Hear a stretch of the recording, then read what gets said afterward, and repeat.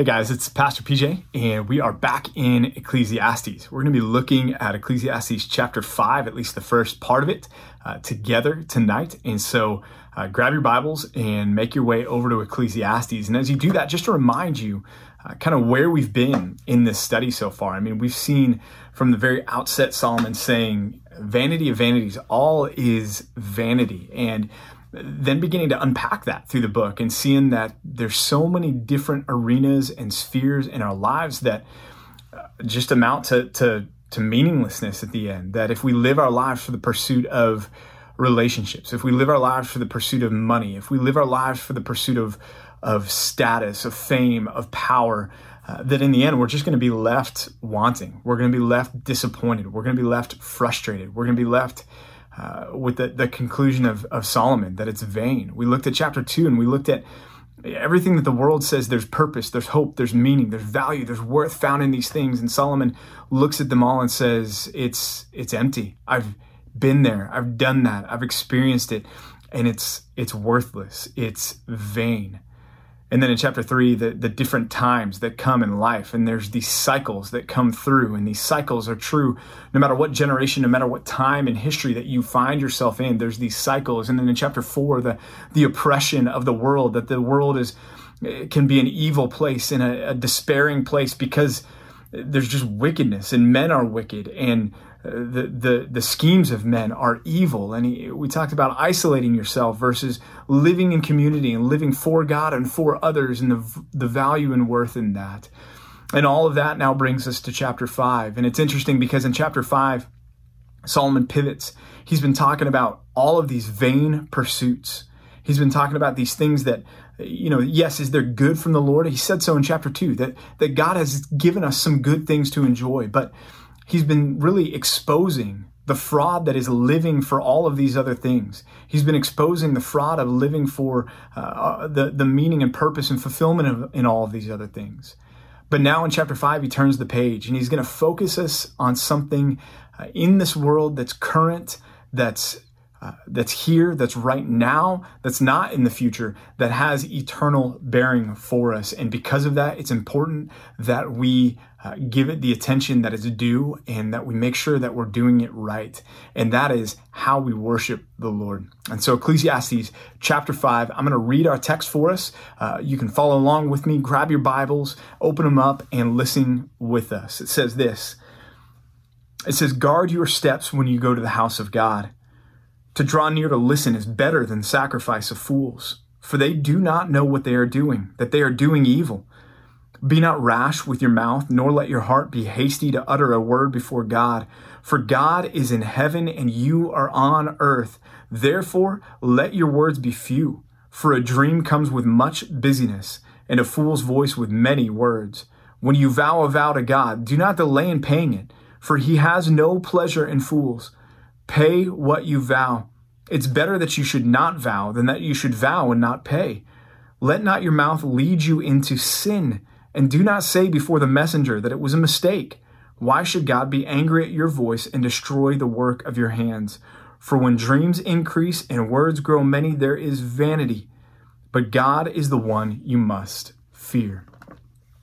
So what I want you to see in this text, and what I want us to see, is that there's a way that we should worship the Lord. There's a way that we should be engaging with the Lord in a sense that is worthy. And there's a way that we can worship God on the flip side that is a way that's going to produce and yield nothing but vanity. And so we need to be careful about how we approach God. And that's how he begins. He says, "Guard your steps when you go to the house of God."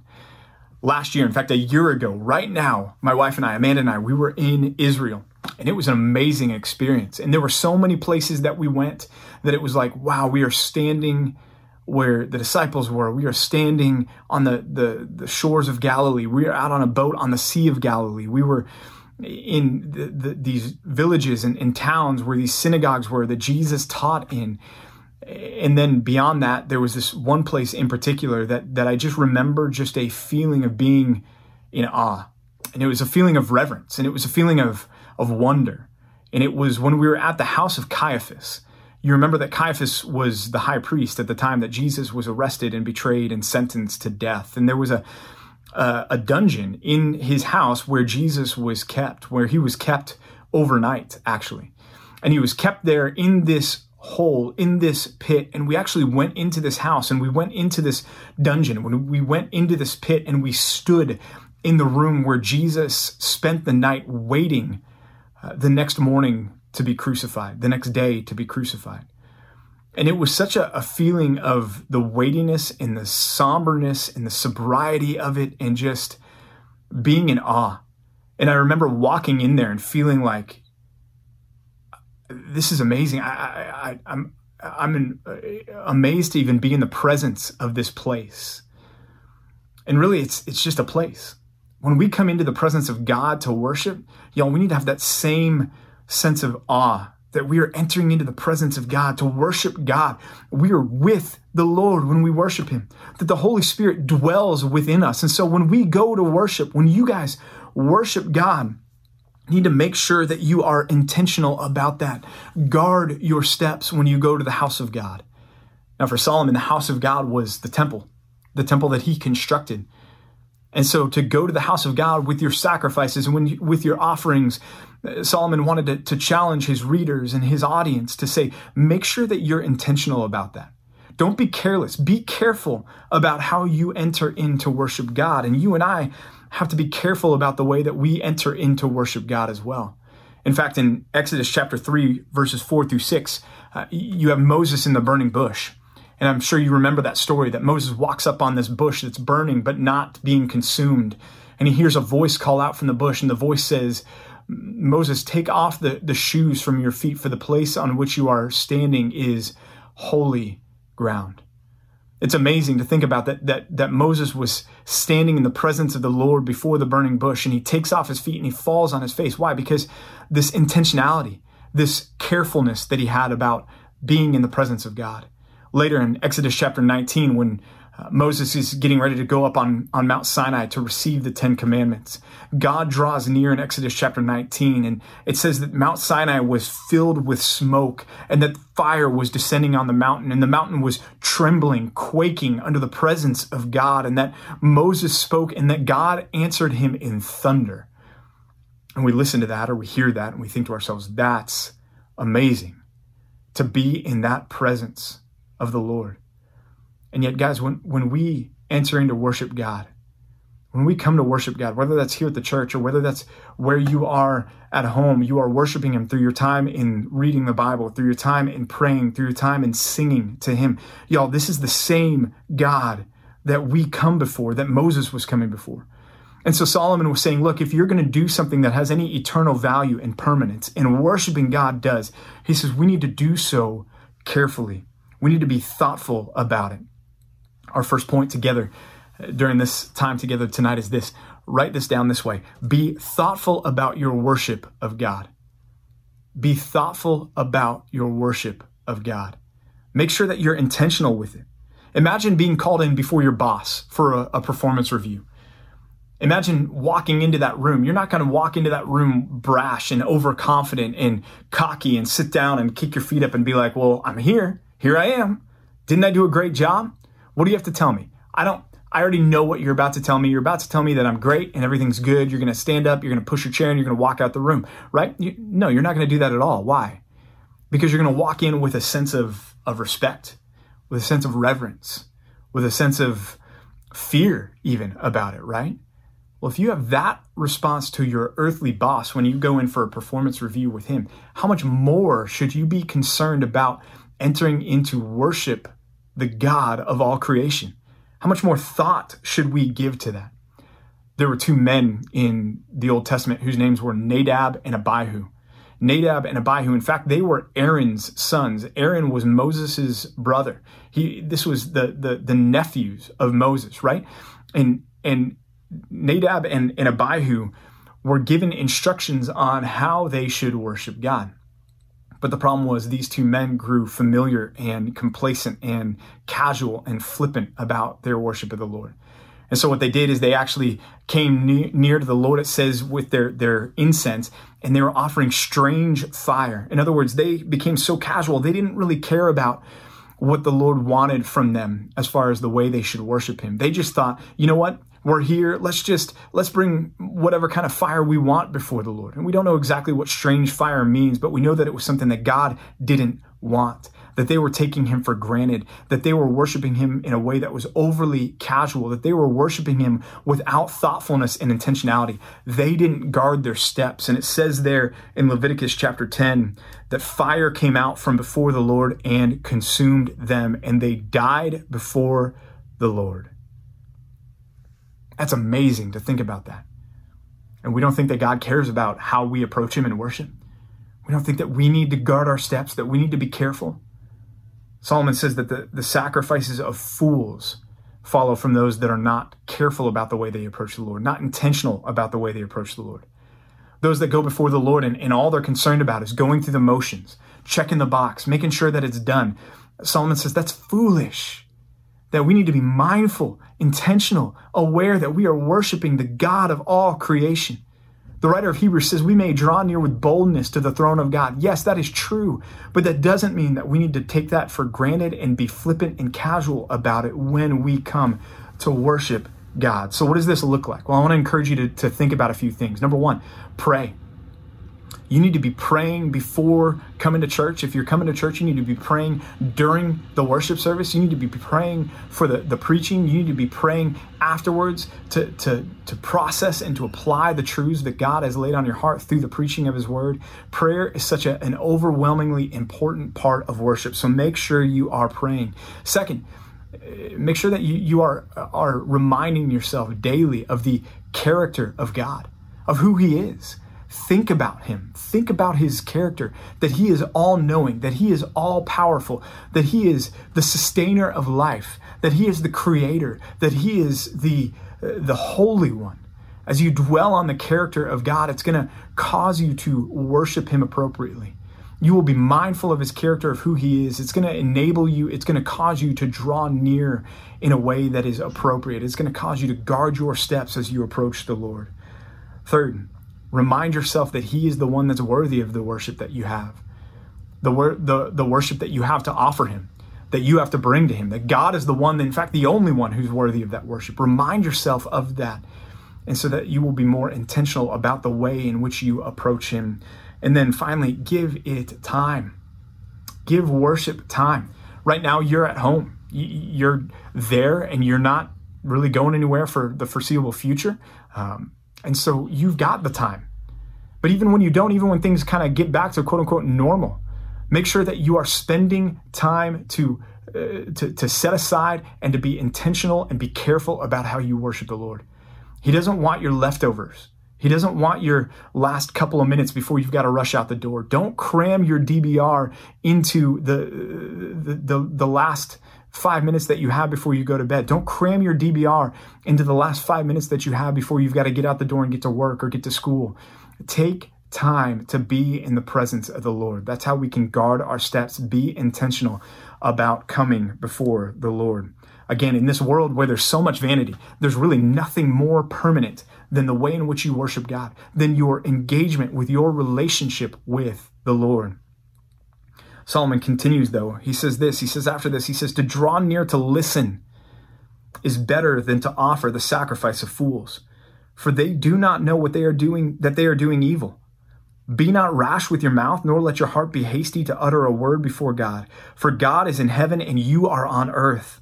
Therefore let your words be few, for a dream comes with much busyness, and a fool's voice with many words. One of the most unique things about the God of the Bible is that he is a God who has spoken.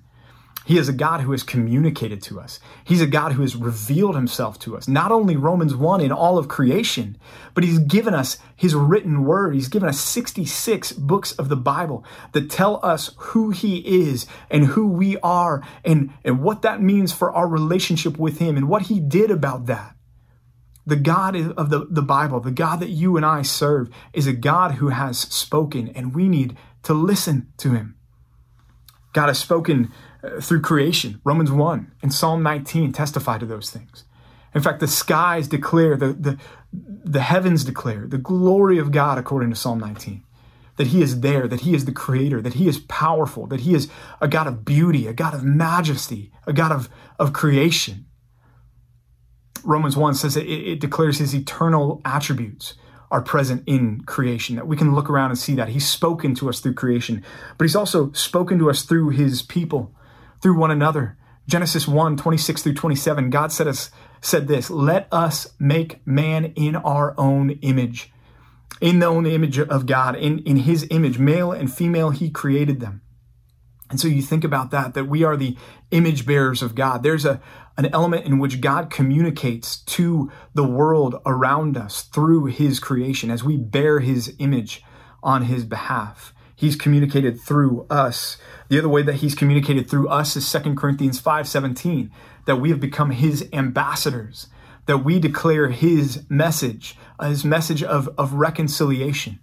So God is a God who has spoken through creation, through us, but he's also spoken through his word. Hebrews 1 verse 1 says that God has spoken long ago and at many times through his prophets, right? Through the scriptures. 2 Timothy 3:16-17, all scripture is breathed out by God, that the words of the Bible are God's words written down for you and I to read them, to see them, to process them, to understand them. So God has spoken by his word, but God has also finally spoken by his son. In fact, that's what the writer of Hebrews goes on to say in verse 2. He says, "But now in these last days, God has spoken to us by his son." And so God is a God that has spoken. Jesus is the word, John 1:1, the logos, the message of God. In fact, later on, John says, if we have seen Jesus, then we have seen the Father, because Jesus exegetes, he exposits, he explains, he's the revealer of God. God is a God who has spoken. And the question I have for you, and the question Solomon has for us is, are you listening? Are you listening to him? Solomon's saying that the improper worship is to come before the Lord with the rashness of our words and the hastiness of heart. To worship him by coming before him and immediately making it about us and not about him. Our requests, our needs, our demands, our desires, our agenda, without first coming to hear before we are heard. Think about how important it is to listen in relationships. Think about your relationship with your parents or your boss, your coworkers, your boyfriend or girlfriend. Think about your relationship with just your friends in general. And imagine if you weren't listening to them. How would those relationships go? Not well, right? You'd be in a situation where you'd be pretty lonely because no one would want to spend any time with you. Because all you would be doing is going in and dumping all of your stuff on them, and you wouldn't be listening to them. That's not how a relationship works. But more importantly than that, to listen to somebody is to demonstrate humility. And to listen to somebody who's in a position of authority over us is to demonstrate submission to them, respect for them, and a fear of them. And that's what God wants from us. Guard your steps when you come before the house of the Lord. How do I do that? It begins with listening to the Lord, making sure that you are submitting yourself to him, that you are humble before him. This is what the Lord wants from us in worship that's not vain, in worship that is significant, in worship that is eternal, as he wants us to listen to him. Point number 2 in this message is this: come to hear before being heard. Come to hear from the Lord before being heard. Again, this is the humility that God wants from us, not that overconfidence. We're not to show up to worship the Lord or to pray to the Lord and just expect him to be pleased because we made the effort. God is not going to roll out the red carpet for you. God is not impressed by your presence. Rather, it's quite the opposite. We need to be impressed by the presence of God. And that begins by submitting ourselves to him, to his truth, to his word, to what he has revealed to us. Does he want our sacrifices, our offerings, our service, our praise, what we have to say? Does he want to hear from us? Absolutely he does. Absolutely he does. But he wants all of those things to flow from a devotion to him. And that devotion to him begins when we listen, when we come before him, when we submit ourselves to his word, to his agenda, to his message for us, and not the opposite. Again, to draw near is better than to offer the sacrifice of fools. To draw near to listen is better than to offer the sacrifice of fools, for they do not know that they are doing evil. The fool comes in thinking that he's worshiping the Lord, while all the while Solomon says he is doing evil, that his worship is wicked and empty. Why? Because it's all about him. It's about him trying to impress God, him trying to be the center of attention. And worship is exactly the opposite. It's about God being the impressive one, about God being the center of attention. And so as you think about your worship, as you think about singing, ask yourself, why are you singing? As you think about praising, why are you praising?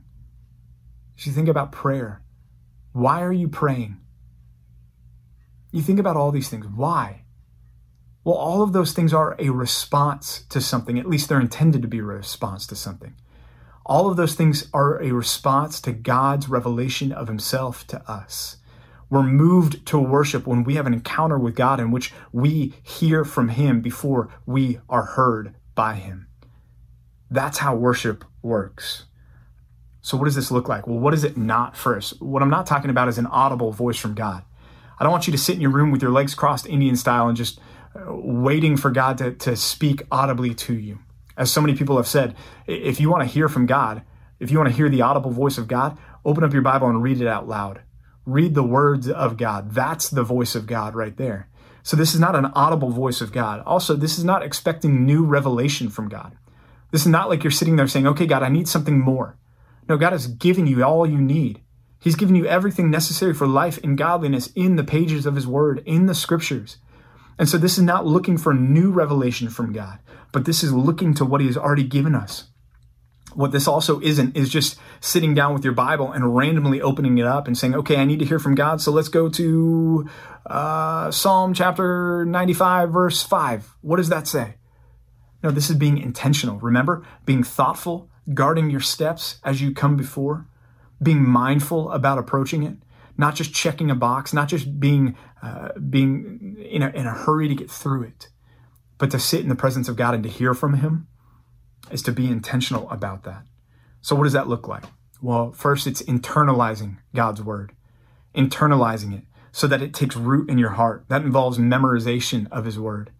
Memorizing scripture, we should be doing that. That should be a discipline in our lives. That's a way that we can make sure that we are actually hearing from him in a way that he wants us to hear from him, because he wants it to take root in us. So memorization of the word. Second, thoughtfulness about what you read. To chew the cud, like the cows that bring, I know it's gross, but they eat the grass, they chew it up, they swallow it, and then later on they bring it back up to chew on it a little bit more. Well, y'all, throughout the day, that's gross. I know, I get it, that's gross. But still, throughout the day, you guys need to be meditating on God's word. That means bringing it back up to mind. What you read this morning, you need to think about it throughout the day, not just read it, check the box, and move on and say, I'm done. No, to truly hear from God is to dwell on it. It's to take that thought about him that you took away from your scripture time and to turn it over in your mind throughout the day, to look at it from different angles, different facets. The third thing it's to respond to the Lord, to respond to him in prayer. When God speaks to us, just like when you pour your heart out to somebody, when you speak or when you talk to somebody in your life who you care about, you're kind of looking for them to respond, yes? Not just to walk away. When we truly are hearing from the Lord wants to hear back from us. He wants us to respond to him from what we've heard. So as you read God's word, think about what you're reading. And as you're listening to the Lord through the time in the word of God, think about how you need to respond to him and pray to him after you finish reading. Pray back to him and talk to him about what you have just heard. Our worship begins with listening. We need to be intentional about it, thoughtful about it, careful about how we approach the Lord. And then as we do that, it begins with making sure we hear from him before we expect him to hear from us. Ecclesiastes goes on, though. He says, be not rash with your mouth, nor let your heart be hasty to utter a word before God. For God is in heaven and you are on earth. Therefore let your words be few. For a dream comes with much busyness and a fool's voice with many words. When you vow a vow to God, do not delay in paying it, for he has no pleasure in fools. Pay what you vow. It's better that you should not vow than that you should vow and not pay. So now Solomon's getting to the place where we we do come before the Lord with our requests. We respond to him, and we, Philippians 4, are making our requests made known to the Lord, whether it's something that we're anxious about, or Psalm 55:22, a burden that we have in our lives that we're casting on the Lord, or whether it's just like Jesus talked about, going before the Lord as a child before his Father and just asking for our daily bread. We need to be thoughtful about that. Solomon gives us instructions there, and it begins with remembering our place before the Lord, that he is the God of heaven and we are on earth, that he is the creator and we are the creation. And we need to make sure that that governs the way that we make our requests, and that governs our words, that we're not rash or hasty, that we're not vowing these vows just impetuously. And notice that this isn't just verbal, but this is a posture of the heart and the mind as well. He says, be not hasty in your heart when you come before the Lord. Well, what about these vows? These vows, we don't necessarily vow in the same way, but we do have our own version of our vows, don't we? When we say things like, Lord, help me pass this exam, and I promise I will fill in the blank. Lord, allow me to keep my job, and I will never, ever do fill in the blank again. Lord, keep me healthy, and I promise you I will always fill in the blank. See, these are what we're talking about with vows. And Solomon says it's actually better not to vow than to vow and not pay it, to vow and not mean it. And so as y'all approach the Lord, as y'all worship the Lord, you need to be careful about your words. He cares about your words. In fact, the Bible says later on, it says that every thoughtless word, every careless word is going to be brought to account before the Lord. That there may be a day where we stand before the Lord, and those vows that we've prayed, those prayers that we prayed, and we haven't really meant what we're vowing. We're just saying things, trying to barter or negotiate with God as though he wants that. He doesn't want that. But sometimes we do that, and we do that so flippantly, and we walk away and we forget the vow, or we have no intention of fulfilling it to begin with. Y'all, we're going to be held accountable to those things. And so we need to be careful. Solomon says, don't vow and then not pay it. He says, in fact, guard yourself. Let your words be few.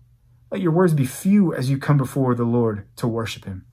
Why? Again, because of who he is and who you are, who we are.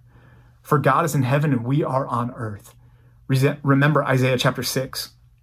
Isaiah is there before the presence of the Lord, and he sees the Lord sitting on the throne. He says, I saw the Lord sitting on the throne. And there's these angelic creatures that are calling out, holy, holy, holy is the Lord of hosts.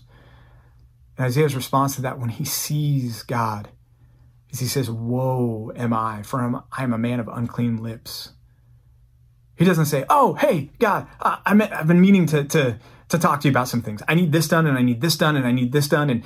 And the people down there, they're pretty rebellious. And if you could do something about that, it'd be great. If you could grow my reach, if you would make people listen to me and just help them to see that I'm smarter than them and everything else, that would be awesome, God. No, Isaiah is crushed by the presence of God. We need a little bit of that. We need more than a little bit of that. We need a lot more of that than what we have. And so we need to be careful as we approach, careful with our words. Therefore, let your words be few, for with a dream comes much busyness, and a fool's voice with many words. When you vow a vow to God, do not delay in paying it, for he has no pleasure in fools. Pay what you vow. It's better that you should not vow than that you should vow and not pay. Y'all, be careful not to rush into worship, to rush into prayer thoughtlessly. We've talked about that. But one of the greatest guards against that is having that Isaiah 6 picture of God and of us. Our final point in this message is this: make sure that you approach with a right view of self. Approach with a right view of self. Approach God with a right view of self, that he is the creator, that you are the creation. And as you come before him to bring your requests to him. And you are coming before him to hear from him first, and then to be heard only in the sense that you are respectfully and reverentially bringing these requests, asking him to answer these prayers, that you are spending time praising him, that you are spending time glorifying him with your words, thinking about his goodness, confessing your sins before him, and not going in brashly or overconfident or just to check a box or just hasty to get it done and to get it over with, to pat yourself on the back. but that you are really truly desiring to have an encounter with the Lord, to worship him in a way that pleases him. It's terrifying when he says this in verse 6, let not your mouth lead you into sin. Y'all, that there's a way that we could worship God that would be sinful. That would be in a way that he doesn't desire from us. And do not say before the messenger that it was a mistake. He's talking about not fulfilling the vows that we vow before the Lord. Well, I didn't really mean that. God's saying, don't say that. Why should God be angry at your voice and destroy the work of your hands, the worship that you're offering? Why should God just nullify it? For when dreams increase and words grow many, there is, here's our word, vanity. Y'all, your worship can turn into vanity. Your worship can become an exercise that's as futile as everything else that Solomon has been talking about. That should send a shiver down our spine. Not that prevents us from worshiping God, but that challenges us to make sure that we are worshiping him in a way that pleases him, worshiping him with intentionality and careful thought. In Matthew chapter 6, Jesus talks about anxiety, something that we can all relate to right now, right? And you think about that, and if there's ever a time that we may be quick to rush into the presence of God and to pray, and we can do that. I'm not saying that we can't, at a moment's notice, pray and bring our requests before the Lord. We can do those things. I'm saying we need to not make that all our worship ever is. We need to have times of intentionality. But anxiety often leads us to those times where we want to be quick and we have a list and we have all these things going on. And right now, I know some of you are wrestling with anxiety right now, with everything going on in our world, with coronavirus and everything else. And so here's a passage that's dealing with that. And Jesus says, look, you know, your Father knows the things that you need. He knows the things that you need. He's aware of them. And he's going to take care of you. And so Jesus says, don't worry about those things. Instead, he says this. He says in verse 33, he says, seek first the kingdom of God and all his righteousness, and all these things will be added to you. Seek first the kingdom of God and his righteousness, and all these things. What are these things? They're the needs that you have. The things that you want to rush in and make your worship of the Lord all about, here's all of my needs, God, can you do all these things? Yes, he wants to hear those things, but first he wants you to seek the kingdom of God. And those things that he knows about, he's going to add those things. He's going to take care of those things for you as well. And so we need to be careful. We need to be intentional. We need to be thoughtful. We need to be quick to hear rather than to be heard. And as you think about your life right now, if it's anything like mine, you're in turmoil. Not turmoil internally, just your routine is gone, right? It's different. And things are strange. This new normal, this new reality that we find ourselves in. Well, let's look at maybe the bright side, and that is maybe you've got some more time right now than you've ever had before. I know one of the pushbacks we get to hey, are you doing your daily Bible reading? Are you spending time worshiping the Lord? Are you spending time in prayer? Is we get from a lot of people, you know what, I'm so busy right now, it's hard to carve that time out. Well, y'all, look at this time as a time that the Lord has given you time. He's given you time. And Solomon is encouraging us in chapter 5, this question that we've talked about. How should we then live, right? You begin at the end. The answer when all is said and done is fear God and keep his commandments, right? That's where Solomon gets to. Well, right now you've got time to put that into practice in a unique way in how you worship him. This is more significant than your career. This is more significant than your wealth. This is more significant than your money. This is more significant than relationships or anything else this world could offer you. Worshiping God is something that has eternal implications for it. And Solomon is telling you, this is how the Lord longs to be worshiped. And this is a way that you can worship God that in the end is not going to be vanity.